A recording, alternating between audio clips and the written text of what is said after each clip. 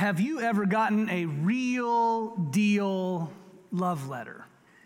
You know, like handwritten on paper, in an envelope, stamped, you pick it up, smells slightly of perfume or cologne. You ever gotten one of those? It's become far more rare than it used to be due to easy modes of electronic communication. Debbie and I had a pretty short courtship. I've told you that story before.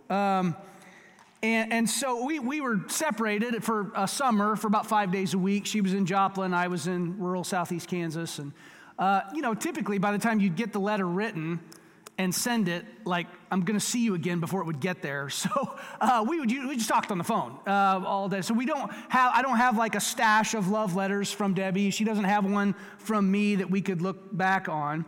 But a couple years before I met Deb, I thought I got a real, honest-to-goodness love letter. I really believe, initially, I thought, oh my. And what was really interesting was I wasn't dating anyone at the time. I was at junior high church camp at Sayokamo Christian Camp.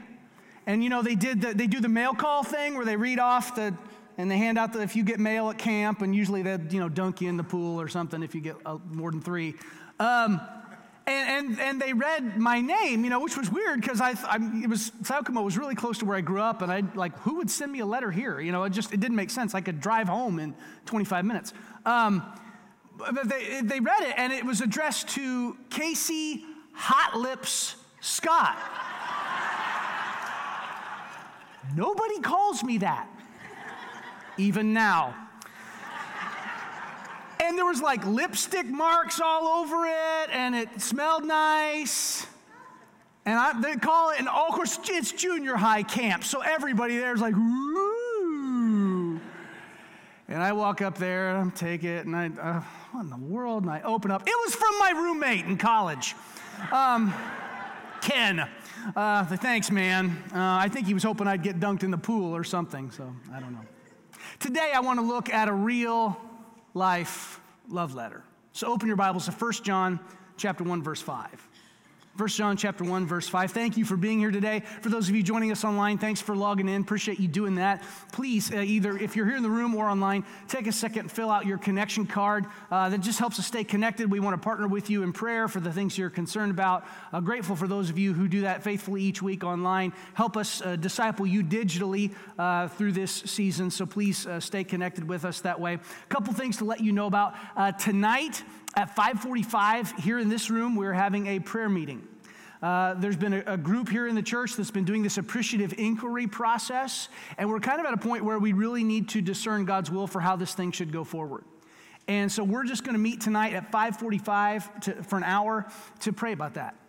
And if you've been part of those appreciative inquiry groups, you're invited. Even if you haven't and you want to just come and pray for God's will, we'd love to have you join us for that.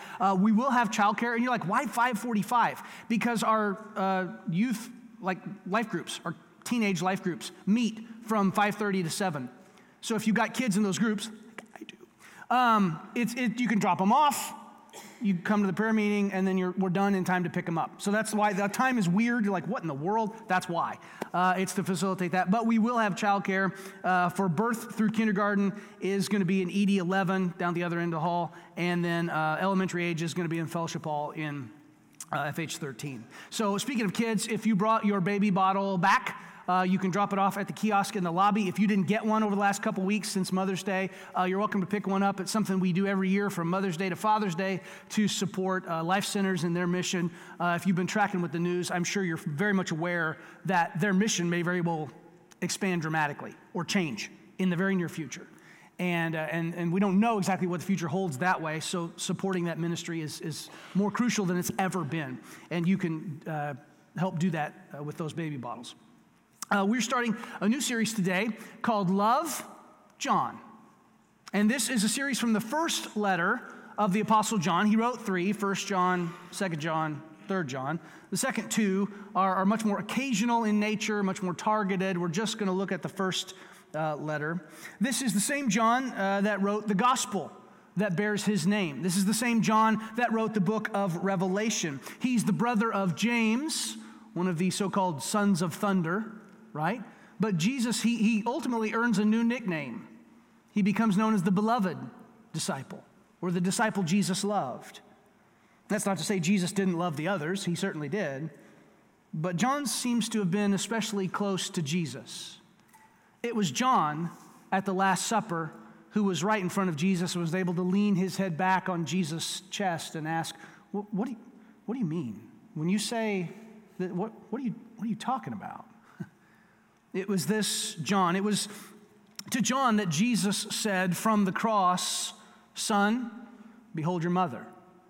Mother, behold your son," entrusting his mother's care to his beloved disciple.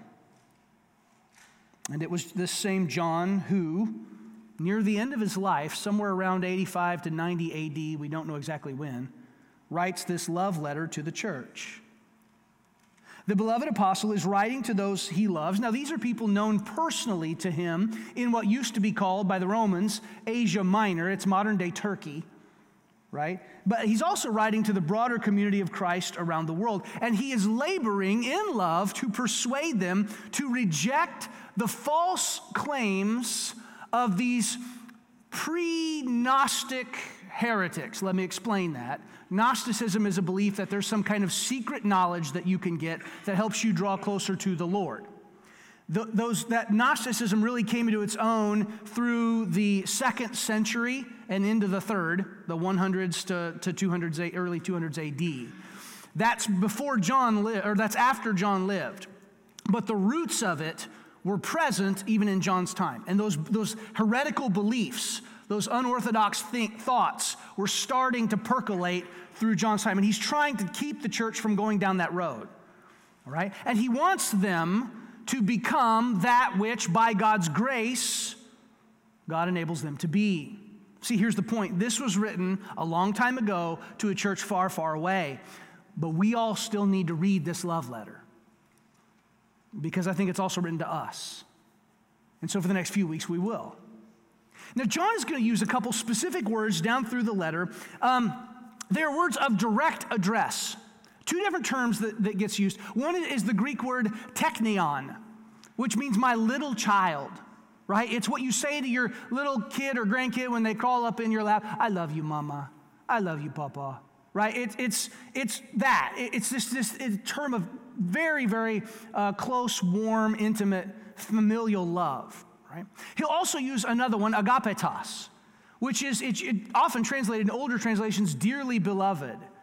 It's a word of very close love and friendship. This is this, wow, you are so close to me. And he uses these two words somewhat interchangeably, but you're going to see it in the sermon title, Dear Ones, every week. Dear Ones, and it's kind of an amalgamation of the two, kind of blending the two together, because he uses it interchangeably, but he uses it the same way every time. It's a structural device to show when he's emphasizing a new idea or kind of a new tack on a familiar idea. So we're going to read the text. I'm going to start in verse 5. Like, why aren't you starting in verse 1? Because verse 1 through 4 is basically a recapitulation of the Gospel of John. If you want to understand verse 1 through 4, just go reread John's Gospel, because that's basically what it is. It's a restatement of the Gospel. Look with me at 1 John chapter 1, verse 5. This is the message we have heard from him, of course being Jesus, and declare to you. God is light. In him there is no darkness at all. If we claim to have fellowship with him, yet walk in the darkness, we lie and do not live out the truth. But if we walk in the light, as he is in the light, we have fellowship with one another, and the blood of Jesus, his son, purifies us from all sin. If we claim to be without sin, we deceive ourselves and the truth is not in us. If we confess our sins, he is faithful and just and will forgive us our sins and purify us from all unrighteousness. If we claim we have not sinned, we make him out to be a liar, and his word is not in us. My dear children, I write this to you so that you will not sin. But if anyone does sin, we have an advocate with the Father, Jesus Christ, the righteous one. He is the atoning sacrifice for our sins, and not only for ours, but also for the sins of the whole world. we know that we have come to know him if we keep his commands. Whoever says, I know him, but does not do what he commands is a liar, and the truth is not in that person. But if anyone obeys his word, love for God is truly made complete in them. This is how we know we are in him. Whoever claims to live in him must live as Jesus did. Now, before we go any further, there's something I want to tell you about the way that John's letters work, okay? John does not write like the Apostle Paul. They have very different styles of writing, okay? The Apostle Paul, when he writes, it's like he's following a blueprint, right? It's a much more Western style of communication. There's a very clear outline, point A, subpoint 1, subpoint A. I mean, like you can outline Paul's letters quite easily. It's very Western, very linear in his thinking. That is not the way John writes. To give you an analogy, John writes much more in like an Eastern philosophical sense. So let me give you an analogy. Paul's letters are like blueprints, right? You follow the plan. You follow the outline. John's letters are more like ripples in a pond. So you like what happens when you chuck a rock into a body of water, right? It ripples out. That's kind of the way John's letters are. He keeps coming back to these same themes over and over and over again. He uses the same words over and over and over again. In Bible college or seminary, when someone takes the first semester Greek class, they start translating John's work because the vocabulary is really simple in the sense of limited. He doesn't use a lot of different words. It's not like reading Luke or Matthew. He's very deep. He's writing this toward the end of his life, all right? You know, he kind of throws these ideas out there and he just lets the ripples widen. And so you'll hear it's like, didn't he just say this? Yes, but he's coming back to that theme. This is the ripple in the pond. He's coming back to it. It's widening out, okay? And by the way, that's the way Revelation works too, but that's a sermon for another time. So what's he doing here? Well, the main rock he throws out in this first love letter centers around the idea of some very important claims. What John is saying here is that when we experience the claims of Jesus' true love for us, we find real freedom. That's the big idea this morning. When we experience the claims of Jesus' true love for us, we find real freedom. John is saying, dear ones, it's a love letter. Dearly beloved, live free. See, the essence of a love letter is a series of claims, isn't it?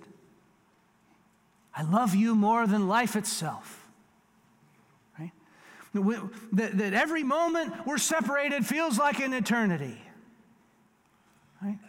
When you're with me, I feel like Superman, and when you're apart, it's like I'm holding kryptonite. You know, I mean, like whatever it is that jazzes up your relationship. I don't know. There's a claim that gets made here. And in this initial letter, John is responding to these heretical, these unorthodox anti-claims, and he's trying to prevent this pre-Gnostic heresy out there from taking hold in this church of people that he loves. And he's trying to do that with the claims of true love.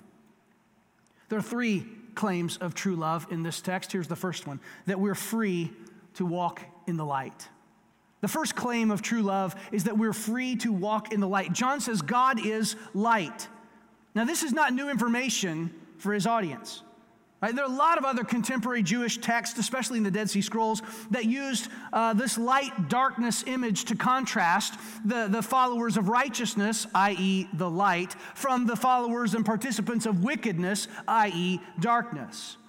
It was also really common in John's day to refer to this idea of obeying God's commands as walking in them. In fact, this idea filters down all the way to the end of the passage. If I were to translate 1 John chapter 2, verse 6, the last verse of our text today, literally it would be this: the one who says he abides in him, Jesus, ought himself to walk in the way just as he, meaning Jesus, walked. The NIV translates it, live as Jesus lived, and that's not wrong, but it's literally walk as Jesus walked, is how the text, and the English Standard Version, the New American Standard Version kind of bring that out, that we're supposed to walk in this way. That was a normal way of speaking for John's audience. And that's just prologue, though, to say that there's this group in John's day who said, well, my soul is righteous, right?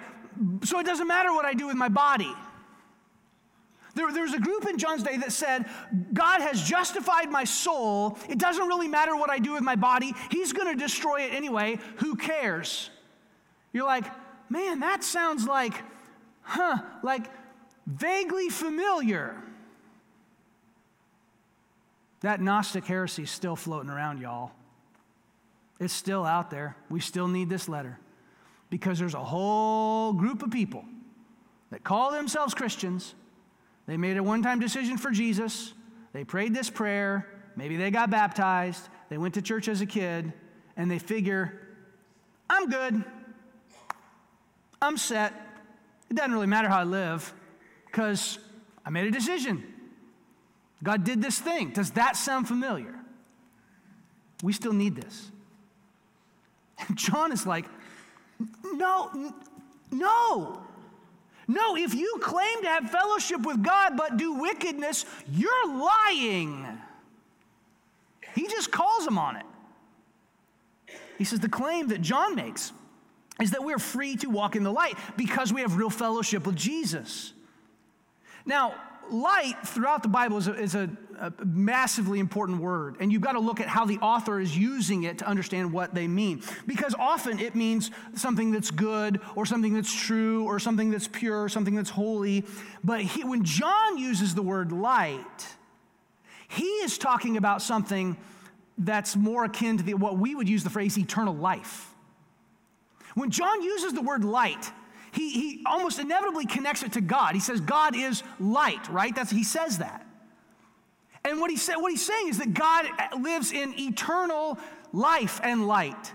Over and over and over again, when John talks about light, he's making this connection to the eternal life of God. And he says that we need to walk in the light. Yes, it's truth, and yes, it's holiness, but what he's saying is to live out the life of God, the eternal life of God that he put in you when you accepted Christ. When you acknowledge him as Savior and Lord and were baptized and the Holy Spirit came into you, God's eternal life entered into you in that moment. And he's saying you need to walk in that. That we're free to walk in the light. See, John is picking up on this ancient line of thought that Jesus developed through his ministry. This goes way back. In Isaiah chapter 2, verse 5, we read, "Come, descendants of Jacob, let us walk in the light of the Lord." That was written 2,500 years or more before John wrote his letter. This would have sounded familiar to John's audience and maybe even caught in the ear of Jesus' audience when Jesus said in John chapter 8, verse 12b, "I am the light of the world. Whoever follows me will never walk in darkness, but will have the light of life." Is he talking about truth and revelation there?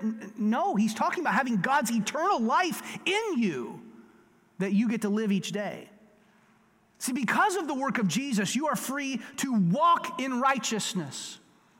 You are free to live every day with the eternal life of God flowing out of you. And I believe that John is telling us today, in love, that if you don't do that, your fellowship with God is lacking. That your relationship with him is not what it could be. So if you hear a loving rebuke in this, that's intentional. That's the point. That's what John is trying to do. He's saying, listen, you are carrying around some darkness that you shouldn't be carrying.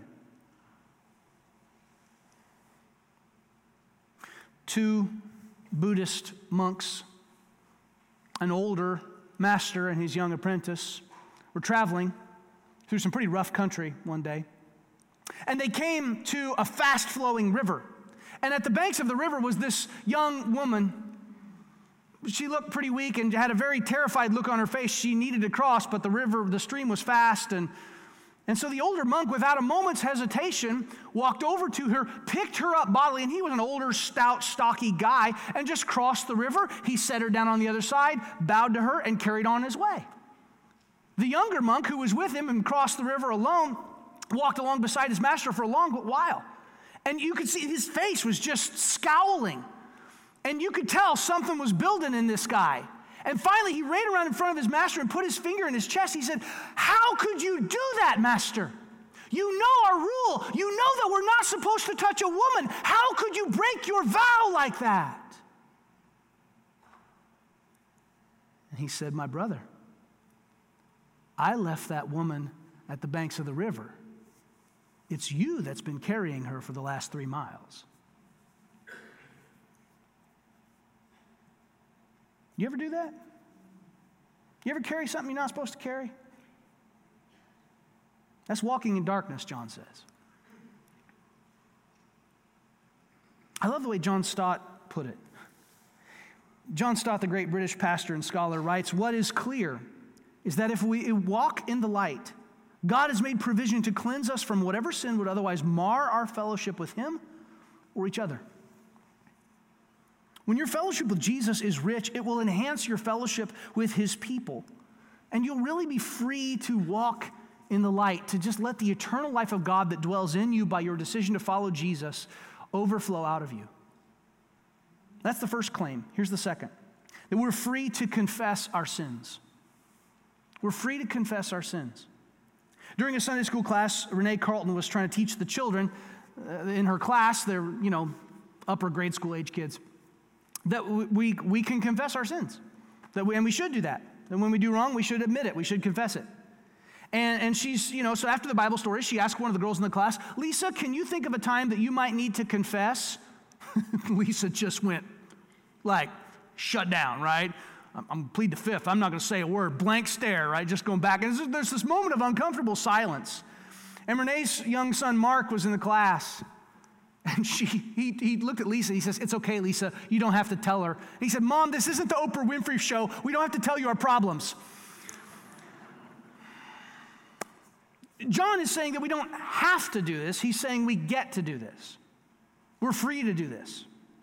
The second false claim, I think, which actually keeps us ensnared, it keeps us enslaved to our sin, somewhat counterintuitively, is that we don't have any sin. That was what the claim that these people were making was, I haven't done anything wrong. There was this group in John's day going around claiming that they didn't have any sins. Now, they would acknowledge that they had done something wrong, but they would say that, but the sin principle, as it's listed here in the text, doesn't have any hold over me. That I'm not addicted to it. They denied that it had power over them or had a presence in them. And this runs totally counter to everything the Bible says about the human condition. In fact, John is telling us that the only way to be free is to confess the sins that we commit.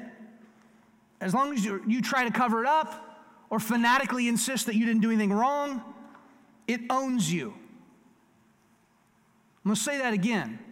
When you refuse to confess or try to insist that what you did is not wrong, it owns you.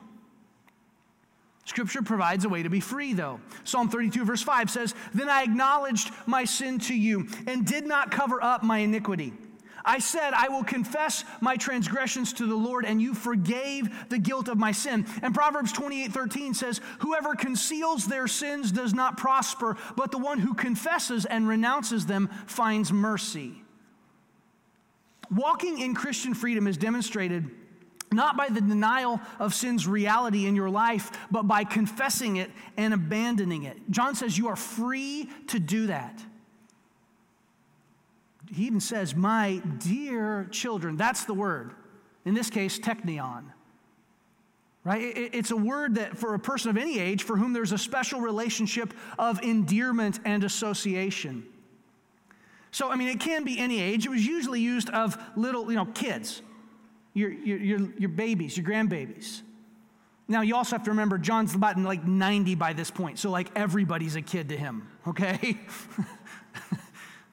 My dear children, he says, I'm writing this to you so that you won't sin.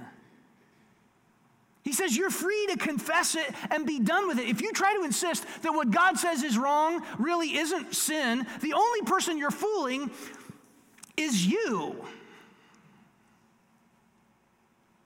And John says, you are free. You're free to confess this and get rid of its hold on you. Get rid of its claim on you. So how do you experience this freedom? How do you express this freedom? Maybe you could write a love letter this week. like an actual, by hand, on real paper, in an envelope, and stamp it and send it, a letter of love and repentance.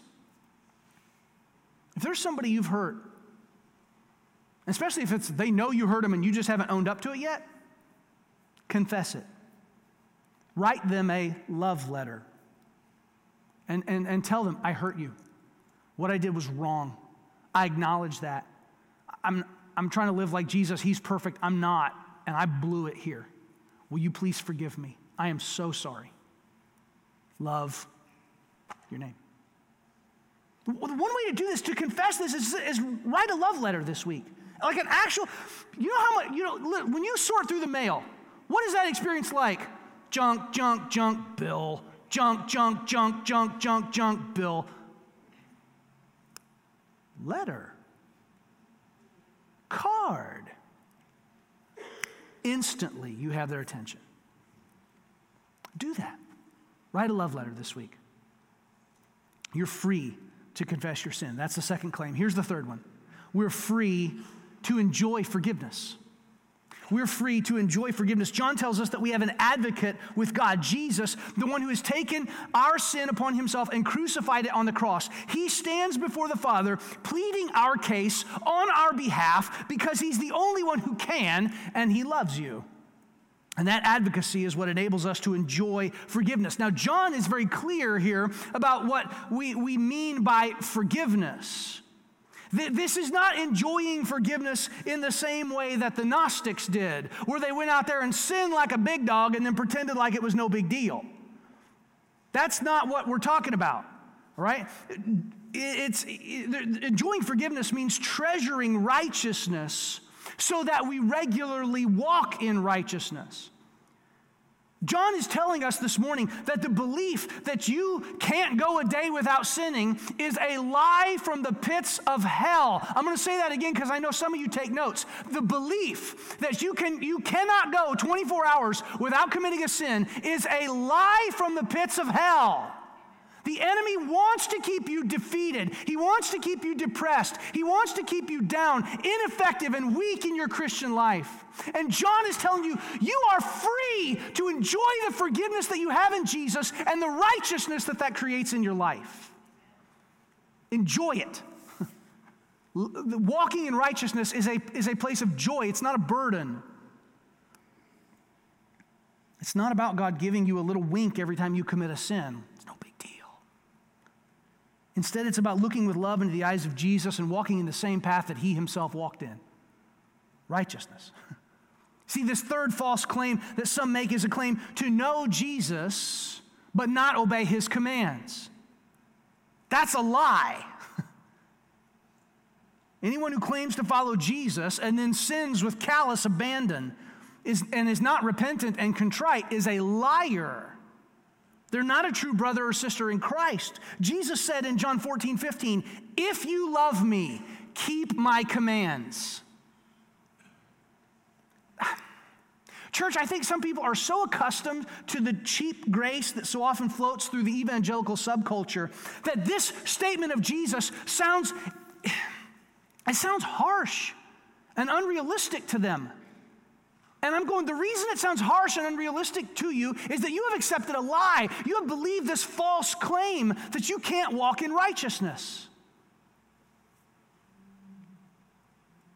Jesus says this because he loves us and he wants what's best for us. So when people inevitably ask, how could he say that? How could he mean that? That's so harsh. That's so cruel. My response is this. Do you have children?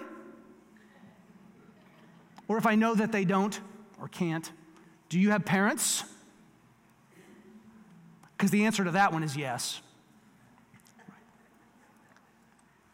Because we know if you have kids, you know this feeling, right? As a parent, you know this feeling. Just do what I said. Your life is going to be so much better if you just do what I said. Do you think God isn't up in heaven feeling the exact same way? Just do what I said.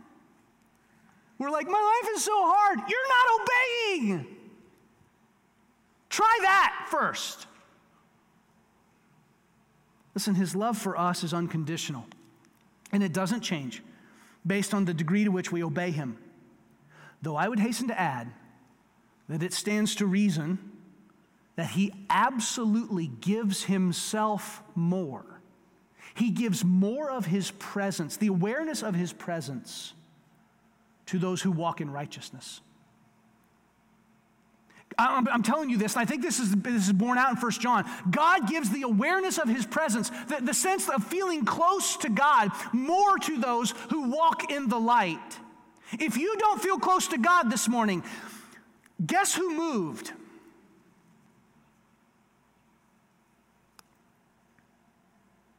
His love for us is unconditional, but it is not inconsistent for him, for the Lord to put conditions on our love for Jesus. Live free or die is the official motto of the state of New Hampshire. It's likely that the phrase was adapted from a toast written by General John Stark. He was New Hampshire's most famous soldier in the Revolutionary War on July 31st, 1809. Poor health forced him to miss a reunion of those who fought at the Battle of Bennington, and so instead he sent his toast by letter. This was the whole thing. It was the whole letter. Live free or die. Death is not the worst of evils. Jesus called his disciples to die to themselves so that they could enjoy the kind of life that God himself has, a life free from sin. Here's what this claim means: that Jesus' sacrifice frees us from sin. You are free. Dear ones, he says, live free. You don't have to give in to it anymore. Because of Jesus' death on the cross and resurrection, you don't have to be racked by guilt for looking at something you shouldn't look at, because his resurrection life nullifies its power over you. Because of Jesus' death on the cross and his resurrection, you don't have to go to work with a pounding headache every Monday because of what you drank the weekend before. Because his resurrection life in you allows you to drink deeper of the Spirit than any bottle of spirits could ever provide. Because of Jesus' death on the cross and resurrection, you don't have to share the spicy gossip that you heard from your neighbor, because his resurrection life that lives inside you is a much more compelling story, and God gives you the opportunities and the ability to share that story. Did you hear me? When we experience the claims of Jesus' true love for us, we find real freedom. So you have the opportunity to come and find freedom today. Maybe you need to be free from sin in the first and ultimate sense and be baptized to acknowledge Christ as Savior and Lord, have him wash away your sins, receive the Holy Spirit to continually make you clean before Almighty God. You have an opportunity to do that as we sing. I invite you to come forward, and we'll do that today. We're ready. The water's warm, towels are dry. We're good to go. Maybe you need a prayer partner to join you in the work of confession and repentance. We'd love to partner with you to do that. This is not something that we do a whole lot, but if you need someone to hear a confession, to get it out, to drag that sin out into the light, kicking and screaming where it can die, we would hear your confession today. If you want to confess it and be free during this time, Pastor Fred and I will be down here. Elders are close by. I'd be happy to do that for you. I'm going to invite you to stand with me, and you respond as God leads you today. Let's sing together.